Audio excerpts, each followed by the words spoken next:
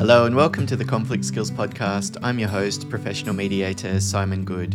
In today's episode of the podcast, I'll be talking about a slightly different topic than usual, meditation. And specifically, I'll be talking about my experience meditating throughout every day for this year. It's something that's new to me, and to be perfectly honest, if you asked me in 2022 or any year before that, what I think about meditation, I would say that it's good in principle, but I'm not the kind of person that could do it. And I don't think there would have been anything that could convince me to give it a try. So just a heads up ahead of time, if you have 100% decided that meditation's not for you, then you might like to consider just skipping this episode. If you'd like, though, I'd be happy to talk about my experience of why I started meditating and practically what do I do, the steps that I take. And then I've also experienced a number of different benefits, and as I reflect, I can sort of see a development, like a progression in the way that meditation has helped me. And so what I thought it could be helpful to do for you is to explain some of that, because meditation is still unpleasant. Like, I think about it like jumping into a cold pool. It's like the kind of thing that you have to grit your teeth and psych yourself up and then all of a sudden go, 3, 2, 1, here we go. It's not fun. I certainly don't find it easy, and specifically when I'm trying to do meditations for a long period of time, which for me is still about 30 minutes, I find it really hard. Probably in that 30-minute time frame, I would just kind of accidentally open my eyes and sometimes even unconsciously get up and start to go to the toilet or something like that before I realize what I'm doing. So sometimes I'm able to stay for the full 30 minutes, but sometimes I'm not. But that doesn't matter. And I'll explain a little bit about how I think about meditation and some of those hurdles or resistance that we might come across, how we can deal with that when it happens, and then how we can almost then use this to create a positive reciprocal pattern that starts to develop. And, we use this term meditation practice. I've certainly experienced that for me, it has been practice that helped me in daily life, not some abstract, very unpractical type of tool. So probably not unlike a lot of other people, I had a really unpleasant experience trying meditation at the beginning. I would describe it literally as torture. I'd done different meditation practices throughout my life. Like, no one I knew did it. My parents never did it. My teachers or anything never talked about it. No, none of my friends were meditators. I actually thought most people who did meditation were probably wankers because I didn't like them very much when I met them. And so I sort of, to be honest, had a pretty negative view of meditation then, just by association of the fact that these people who I thought were kind of nuts or pretty annoying were doing it. And so I probably had assumed that it was stupid or silly or not very helpful, or that there was some otherness. I wasn't the kind of person that could use this tool, or it's not the way I thought about it. It wasn't a tool. I thought about it as like a spiritual practice or something. So if we think about what meditation is, for me, the starting point is just to try and sit quietly and sit still, close my eyes and focus on the present. Sometimes this is called mindfulness meditation. You're just focusing on what's going on for you right now. The anchor for me often is my breath. I take very long, deep breaths out, emptying my lungs, which I find helps me to start to calm down. Breathe in again, and then try and lengthen each of the exhales as I'm breathing. Using my nose is more effective than my mouth, and I try and notice the physical sensation of breathing, which bits of my chest rise and fall, which other parts of my body change when I'm breathing in and out. I don't particularly find it easy to have my stomach push out when I'm breathing. I know a lot of people, when they start meditating, they get told something like that, do tummy breathing. And it's like, okay, well, I've never really figured out how to do that.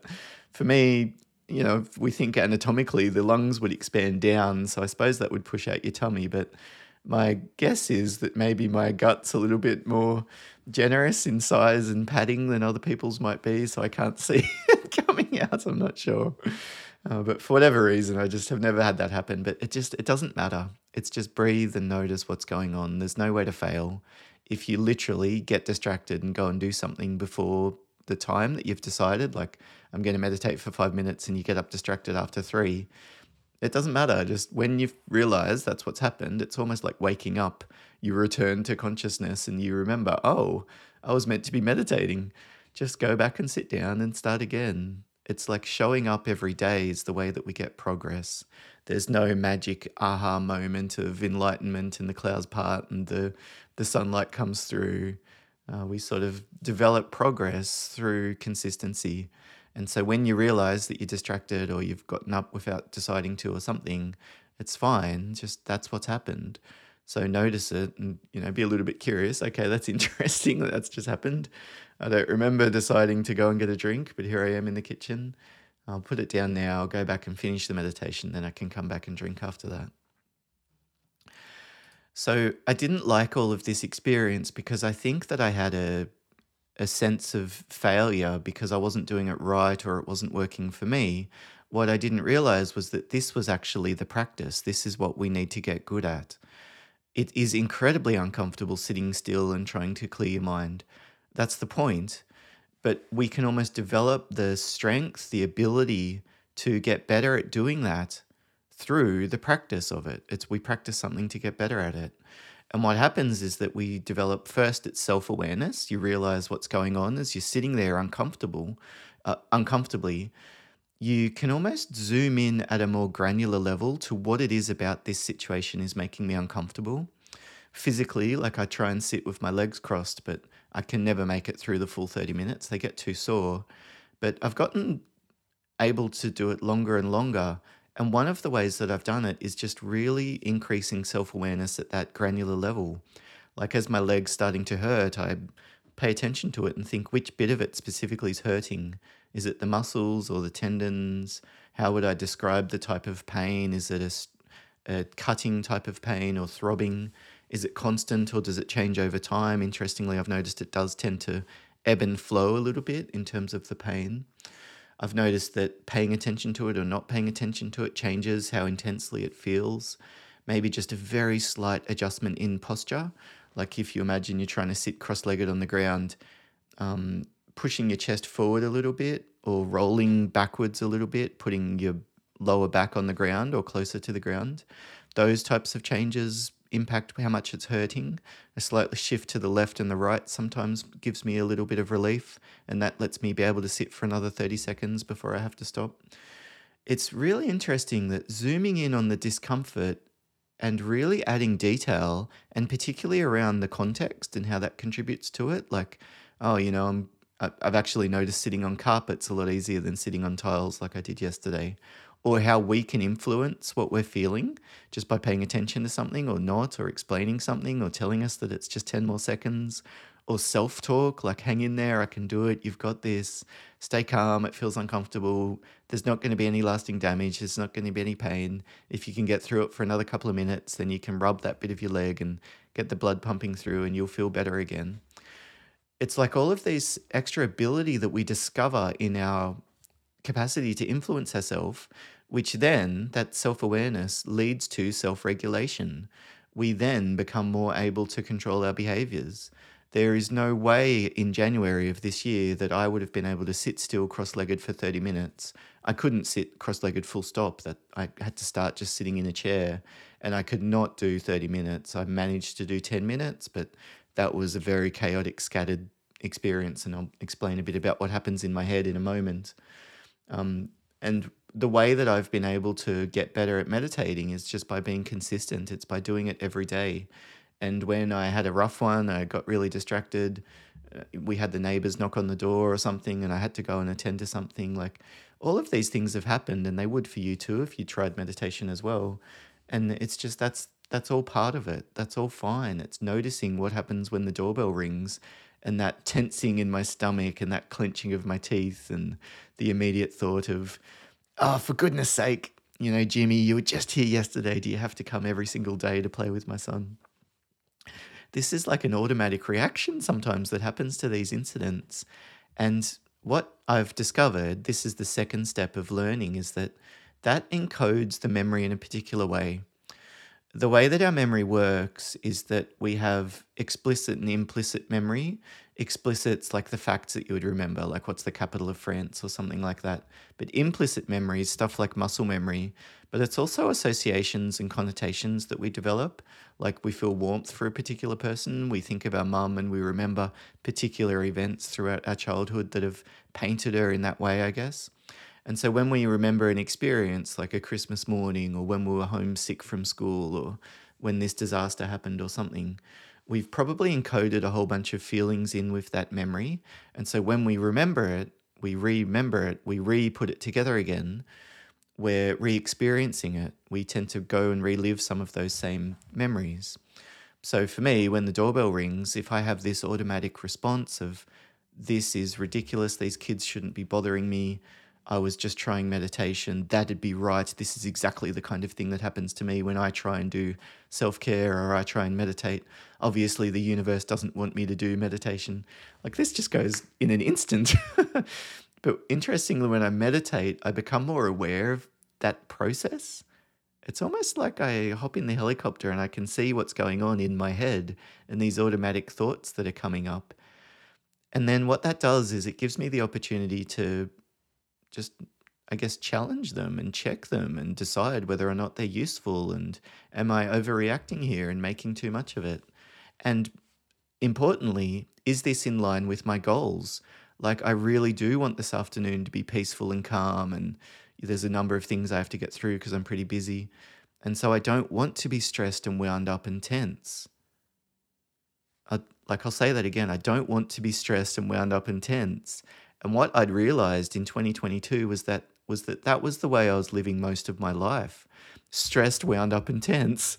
And I bet if you asked anyone I've worked with or anyone that knows me, my friends probably wouldn't describe me like that, but my family would. They'd say I've been pretty stressed, wound up and tense. And as I'm becoming more aware of these automatic thoughts that are contributing to how I feel like this in each moment, it gives me an off-ramp. It's like an option, a way out, a parachute that I can pull and just slow down the descent here, buddy. Let's just calm down and take a few deep breaths as we walk to the front door so that we're not wound up and full of adrenaline when we open it in a hurried rush and we snap at the kid. You were just here yesterday, mate. Like I've done that, and this is the worst side of me coming out. I would much prefer to be gentle and respectful and calm and kind and just walk down and say, "G'day, mate. I'm so sorry. I was just in the middle of something. Can you come back in 30 minutes or so?" Like he's rung the doorbell. That's out of my control. I can't rewind time and fix it. All I can do is decide how to respond. And unfortunately, I think in a lot of situations, I've just tended to react. And as a professional mediator, I've noticed again and again the negative way that this contributes to conflict developing up. I wonder for you, as you listen to me explaining this and thinking about some of the more stressful conflicts you've been in, how your own reactivity may have contributed to that. I'm not saying you need to let people walk over the top of you and you should never stand up for yourself. There's situations you need to be firm and say no and tell Jimmy that now's not the right time to go home, please, mate. But you can decide how to do that, which achieves outcomes for the relationship, like that kid likes me, respects me. I'm hopefully being a good role model for him in how to deal with conflict, etc. But for me, I come back then a little bit more settled, a little bit more calm, and I find it a little bit more easy to go back and try and finish the meditation than if I hadn't been aware of this automatic buildup of stress.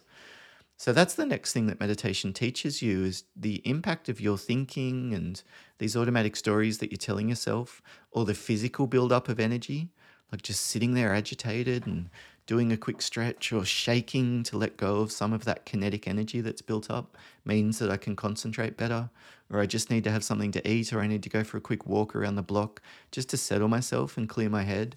I'm much more, again, self-aware of those things building up, and then I can take steps to do it, which is the self-regulation bit. So I've really enjoyed that. That's sort of been like the second level of benefits for me, is almost taking control of how I'm feeling and how I respond to different situations. I'm not perfect. I don't at all have 100% control. I'm still reacting and negative and nasty at times, but I'm certainly improving. And when it happens, I can almost immediately realize what has happened and then take steps to quickly fix it and say to someone, "I'm so sorry. I think I've probably overreacted there. that probably sounded a bit full on. You wouldn't realize this, but this is the 10th time I've had to deal with this issue today, but that's not fair. I shouldn't take it out on you. Would it be okay if we rewind and start again? Can you tell me a bit more about what's going on, and I can see what we can do to help?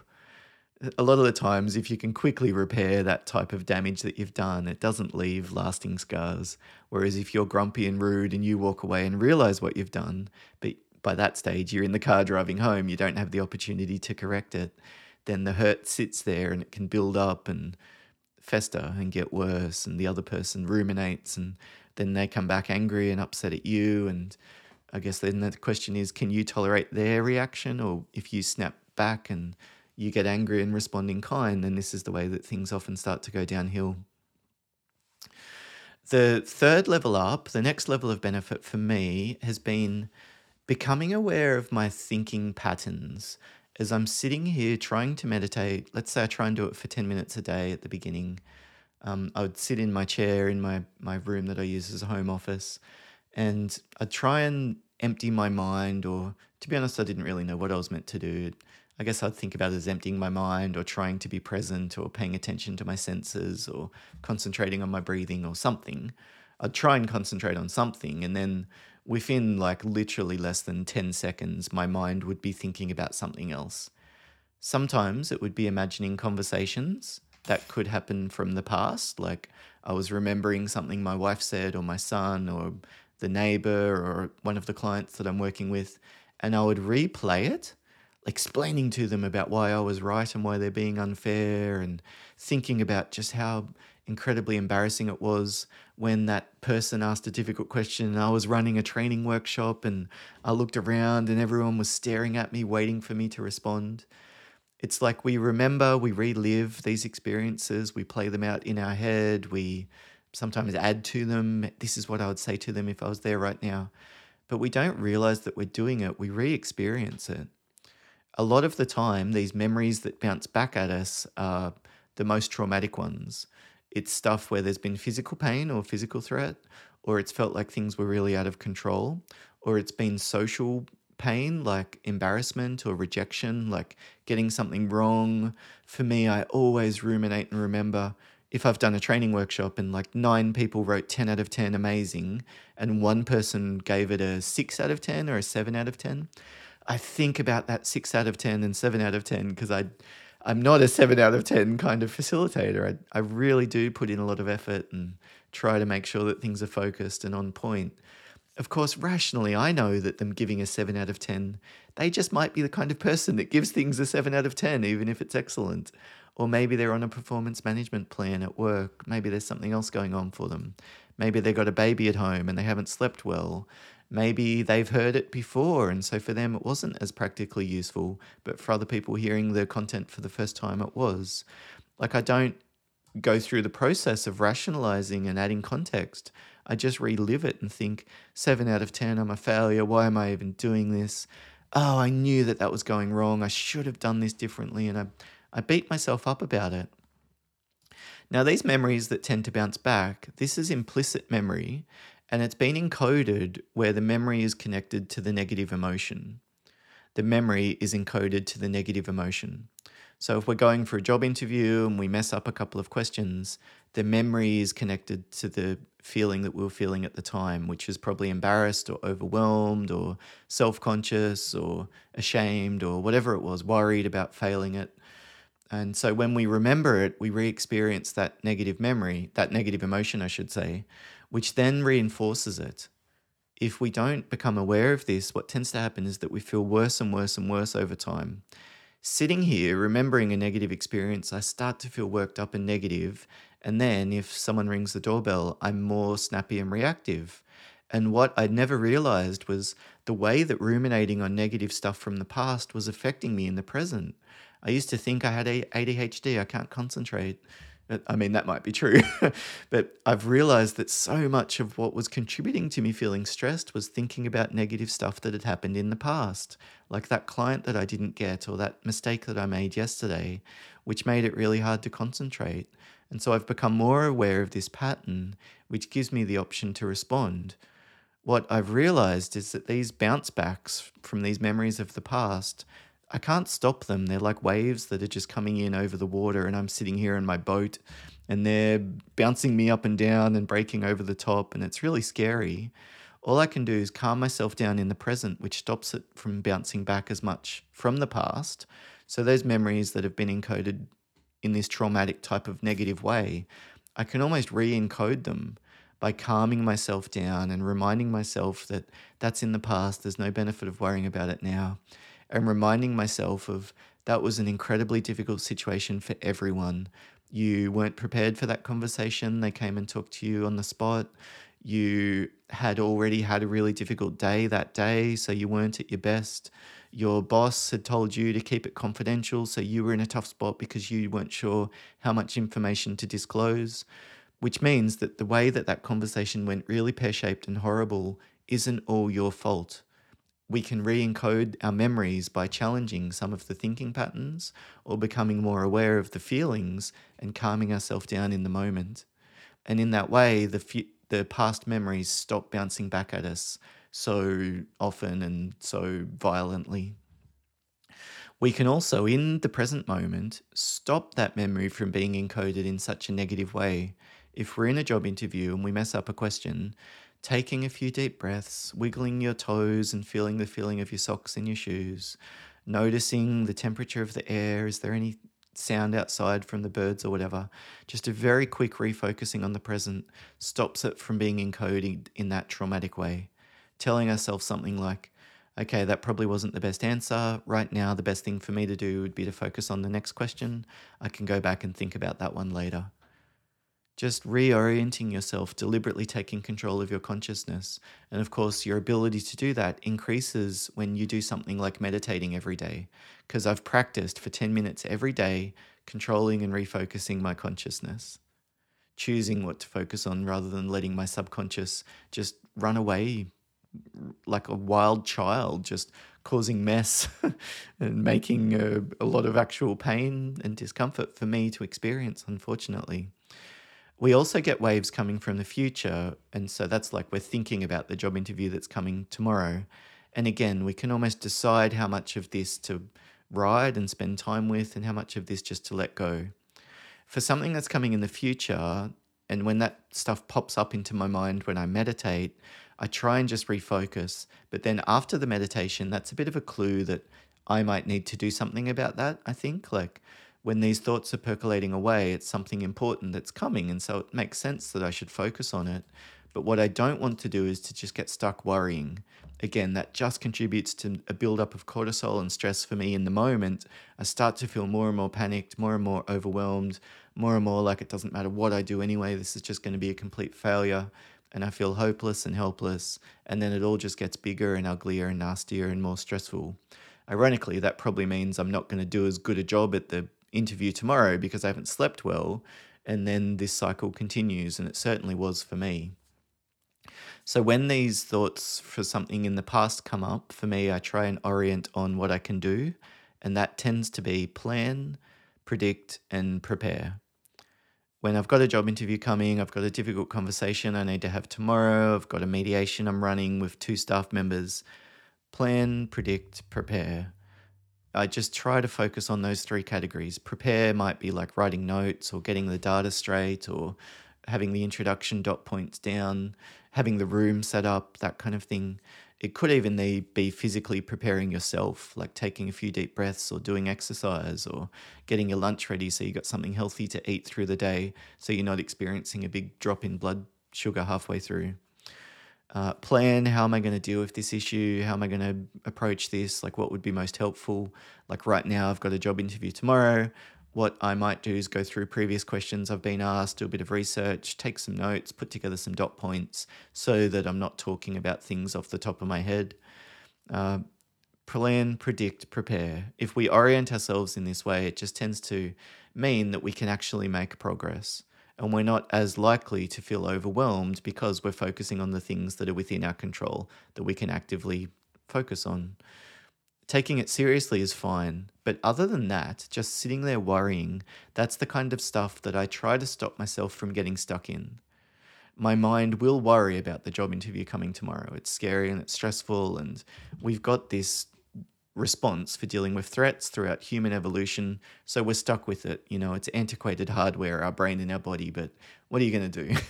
Until, Elon Musk and everything else fully invents robotic replacements, then I suppose we're still stuck with this organic organism for now. Some of us tend to be quite fond of it. I know I quite like my organic organism, but I suppose at some point I could be convinced to opt for a replacement. So you can't stop your mind from thinking about this thing coming tomorrow. It's a threat. But what you can do is to stop yourself getting more and more worked up and more stuck focusing on it when those waves come to us. So just let it go through to the keeper. Just let it go. Just realize what's going on. This is a wave of a threat that's coming tomorrow. All I can do right now is plan, predict, and prepare. Aside from that, what's going to be most helpful for me is going and kicking a soccer ball with my son, or having something to eat, or going to the gym, or setting a reminder in my phone if there's something I need to do.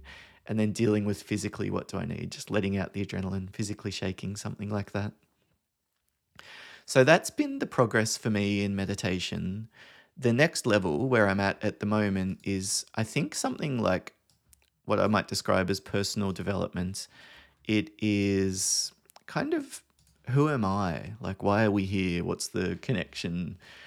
Even the connection to other people and the connection to the universe. I've noticed after meditating every day for a year, I feel more kind towards people. Like, I tend to be a little bit more forgiving, and I'm still not exactly sure how come that's happening, but I like it. I find it to be a good thing. It makes me less stressed and angry and upset in general. And it's also, of course, very helpful for improving relationships with people around me too.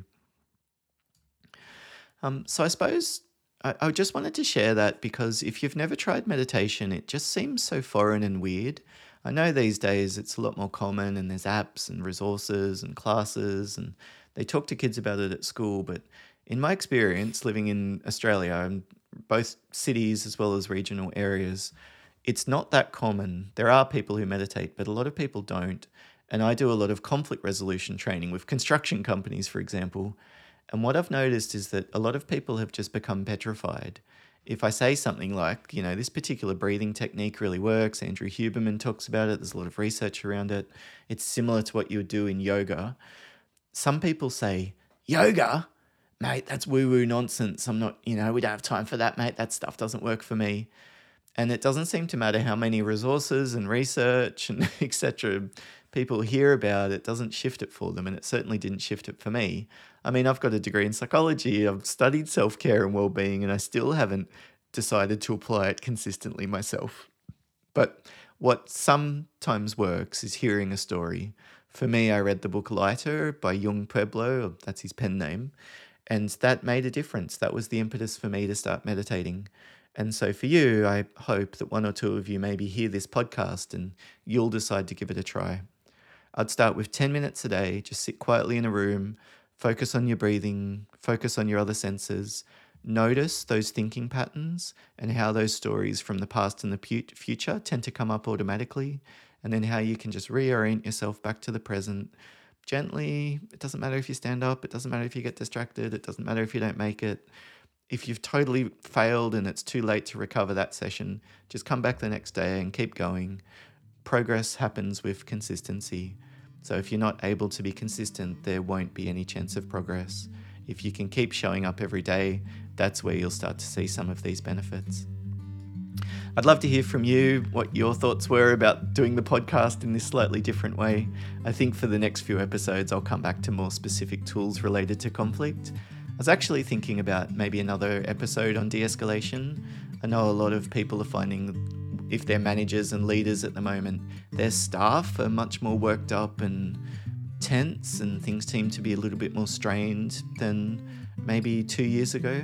Potentially if the cost of living increases, political unsettlement, there's probably a number of different factors that are contributing to that. But what I thought I could do is just talk about some strategies that you can use during conversations or to set the atmosphere within an office, just to help people feel a little bit more calm, a little bit more composed, and a little bit more settled as they go about their day. Thank you again so much for listening. Bye for now.